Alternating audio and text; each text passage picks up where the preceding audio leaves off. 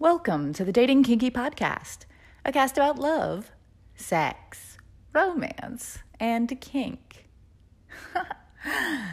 It's our 69th episode. Can you believe it? I'm pretty freaking amazed. I started this on a whim late last year, and, well, here we are. Still running like a chicken with my head cut off, trying to get everything together for the It's Not Cheating event that begins tomorrow. I'm both excited and terrified. We have over 1,200 registrations now. And it's our second event like this, ever. And our first was only one day. Yikes. Well, I think I've got this. So let's get on with some writing. Want to be better at love? Get better at being single. No, I don't mean going out and drinking too much, then desperately taking home the last thing with two legs at the bar, only to wake up horrified at the slug laying next to you, extricating yourself, and doing the walk of shame in the morning. Unless that's your kink, in which case I'm not going to yuck your yum as long as you practice it ethically. I mean the things that add to a relationship and help build it stronger and add to your life as an individual and build you stronger. For example, this week my pet is out of town. He went to the mountains to cycle, and I chose to say blissfully alone all week long. Seeing no one, doing nothing social. Which might actually seem contrary to some of what I'm going to suggest, but it's not really. It's doing something for me and for me alone. And after several months of close togetherness, it feels like bliss. Yes, I miss him. Yes, I also feel a bit like a part of me is gone. Because it is. He is a part of me, and I am a part of him in very real ways.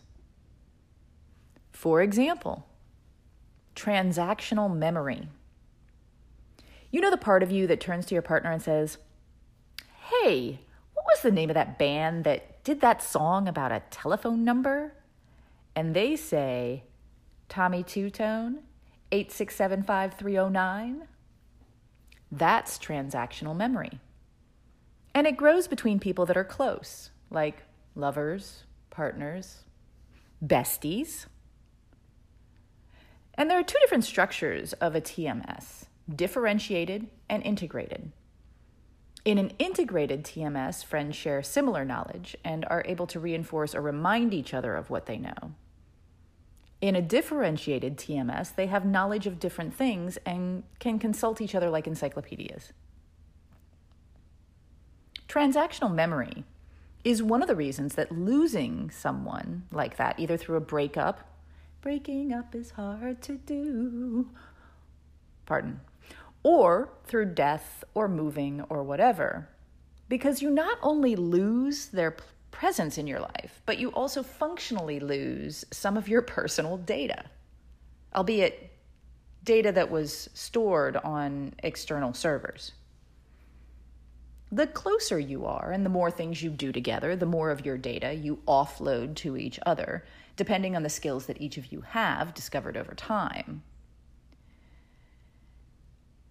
And this is a good thing, except for when it isn't.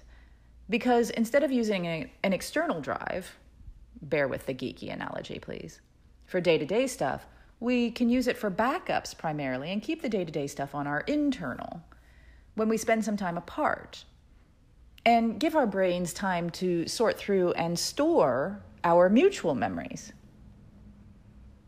Not because we don't want to have mutual memories or share them, but because we want to have them and others as much as possible, because it's good for our brains and it's good for our relationships.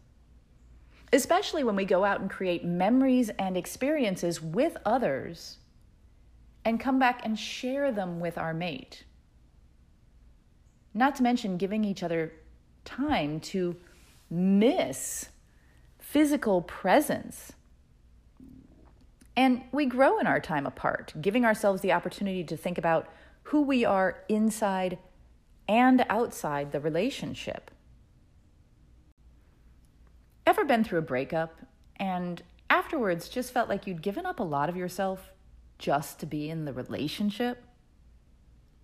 It's not necessarily that you regretted it, although maybe you did, but that you realized months, maybe even years had gone by where you'd not really done anything just for you. And maybe you were even a bit unsure about who you were just then. That's what happens when your relationship becomes your sole resource for activities, interests, and social connections.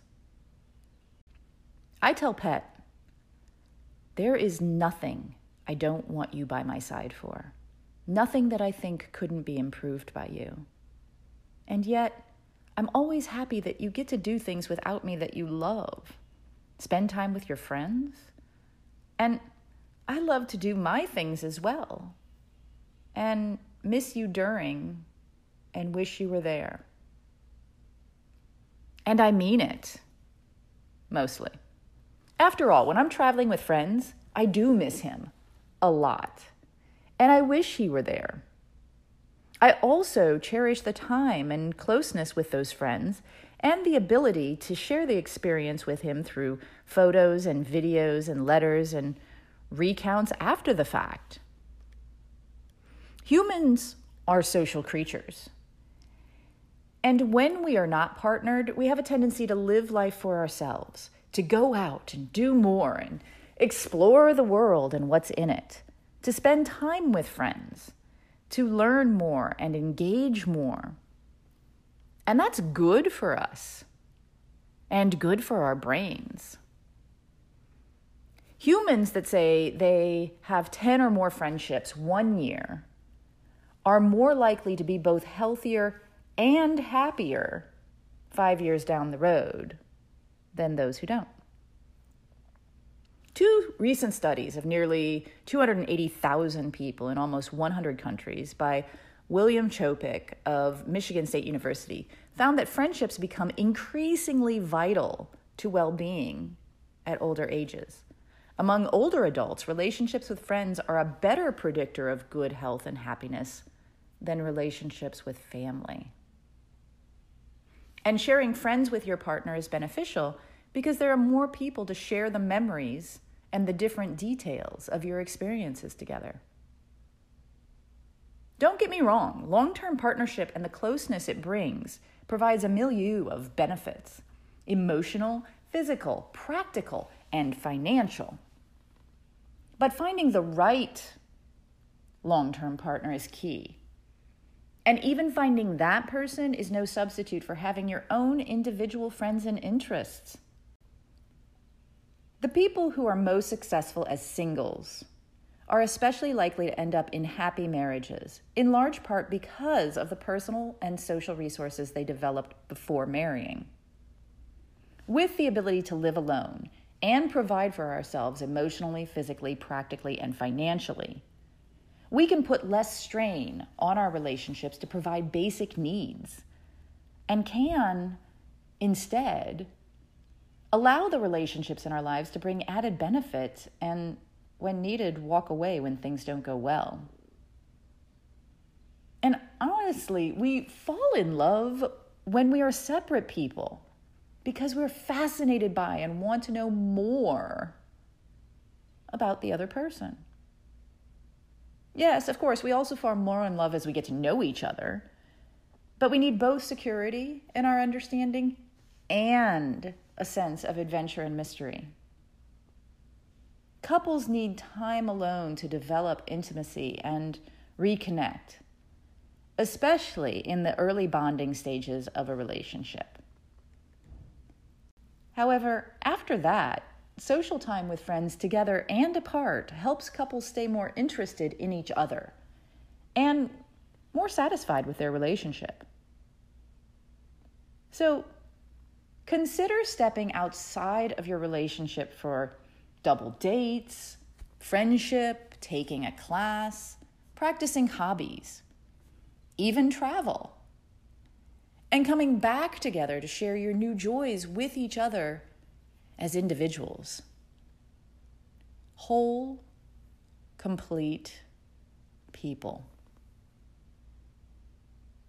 Note, I do realize that some of what I'm suggesting is easier with greater resources, a larger metro area, more money, even the ability to easily make friends, and that some people are happier doing exactly the opposite, like I am this week, and herbiting by themselves to recharge their batteries. For those, however, who might benefit from this, I suggest considering some trials and seeing how it goes. Thank you for joining me today. If you loved this episode, please share it with others who would enjoy it. And please do join me at datingkinky.com.